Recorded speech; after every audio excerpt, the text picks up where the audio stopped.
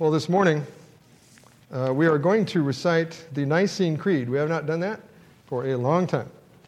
And I'd like to share just a little bit of history since we have not recited this recently. Traditionally, in the Western Church, the Nicene Creed is recited before the Lord's Supper, and it still is in many churches, many countries. Before the Lord's Supper, it is always recited.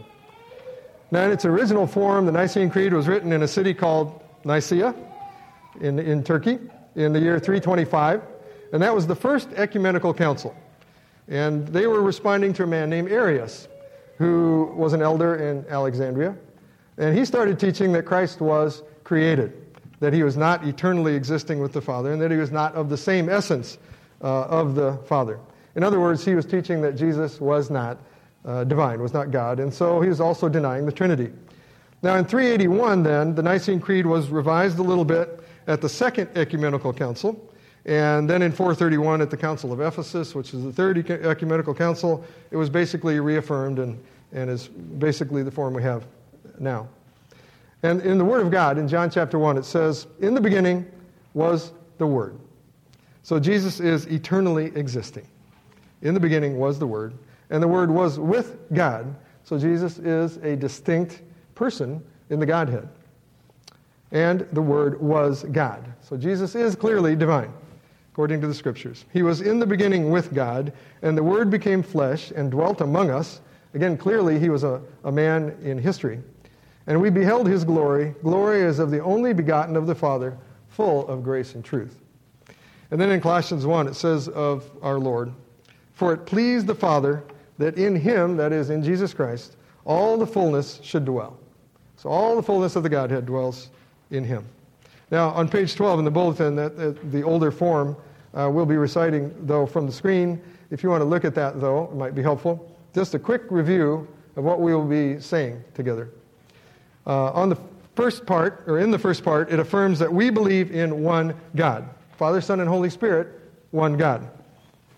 The Father, the creator of all, we are also affirming. So it says, "I believe in one God, the Father Almighty, maker of heaven and earth, and of all things, visible and invisible." And then in the second part, which is the largest section, it clarifies the person and the work of the Lord Jesus, that he is of the same substance with the Father. That's why it uses the terminology that is a little harder for us to understand now, very God of very God. It means he is the true God. And then in one Lord Jesus Christ, the only begotten Son of God, begotten of the Father before all worlds, God of God, light of light, very God of very God.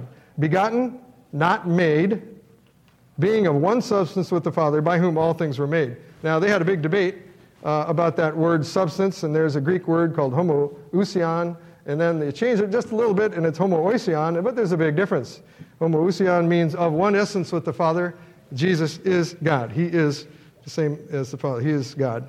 But the other word means similar, like, but not of the same essence. So there was a good reason for that debate. And we will be saying that he is of one substance with the Father. So what we're essentially saying here in this section is the gospel.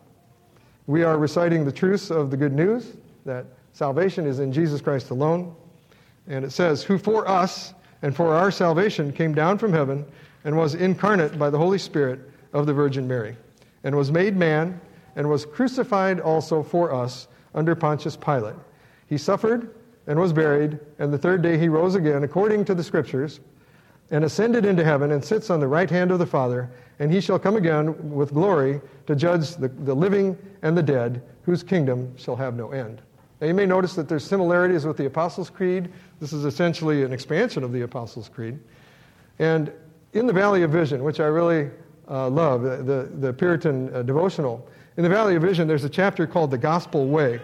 And I think I've shared this before, but it says in there that no human mind could conceive or invent the gospel. No, we could not have thought of that means of salvation.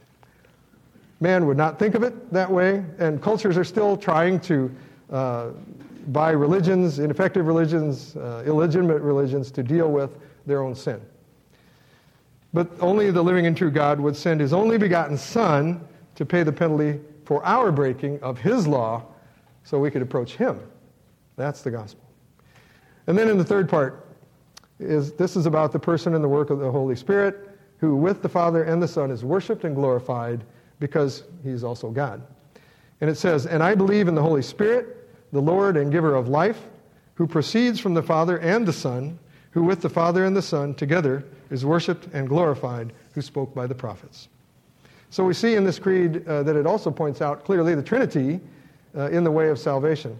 And in that same chapter in the Valley of Vision, it says this, "Blessed be thou, O Father, for contriving this way of salvation. Eternal thanks to thee, O Lamb of God, for opening this way." He opened this way of salvation.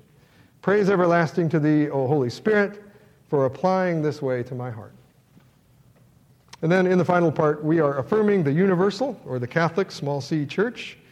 We're affirming one baptism for sins, the baptism of the Holy Spirit, and we are affirming the joy and our expectation of the resurrection and eternal life with him.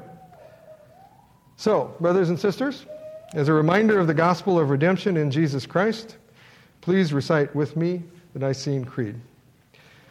"I believe in one God, the Father Almighty, maker of heaven and earth, and of all things visible and invisible, and in one Lord Jesus Christ, the only begotten Son of God, begotten of the Father before all worlds, God of God, light of light, very God of very God, begotten, not made, being of one substance with the Father, by whom all things were made, who for us and for our salvation came down from heaven, and was incarnate by the Holy Spirit of the Virgin Mary, and was made man, and was crucified also for us under Pontius Pilate.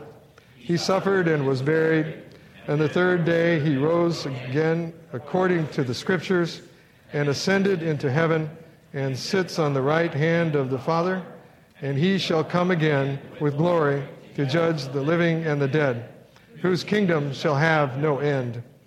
And I believe in the Holy Spirit, the Lord and giver of life, who proceeds from the Father and the Son, who with the Father and the Son together is worshiped and glorified, who spoke by the prophets.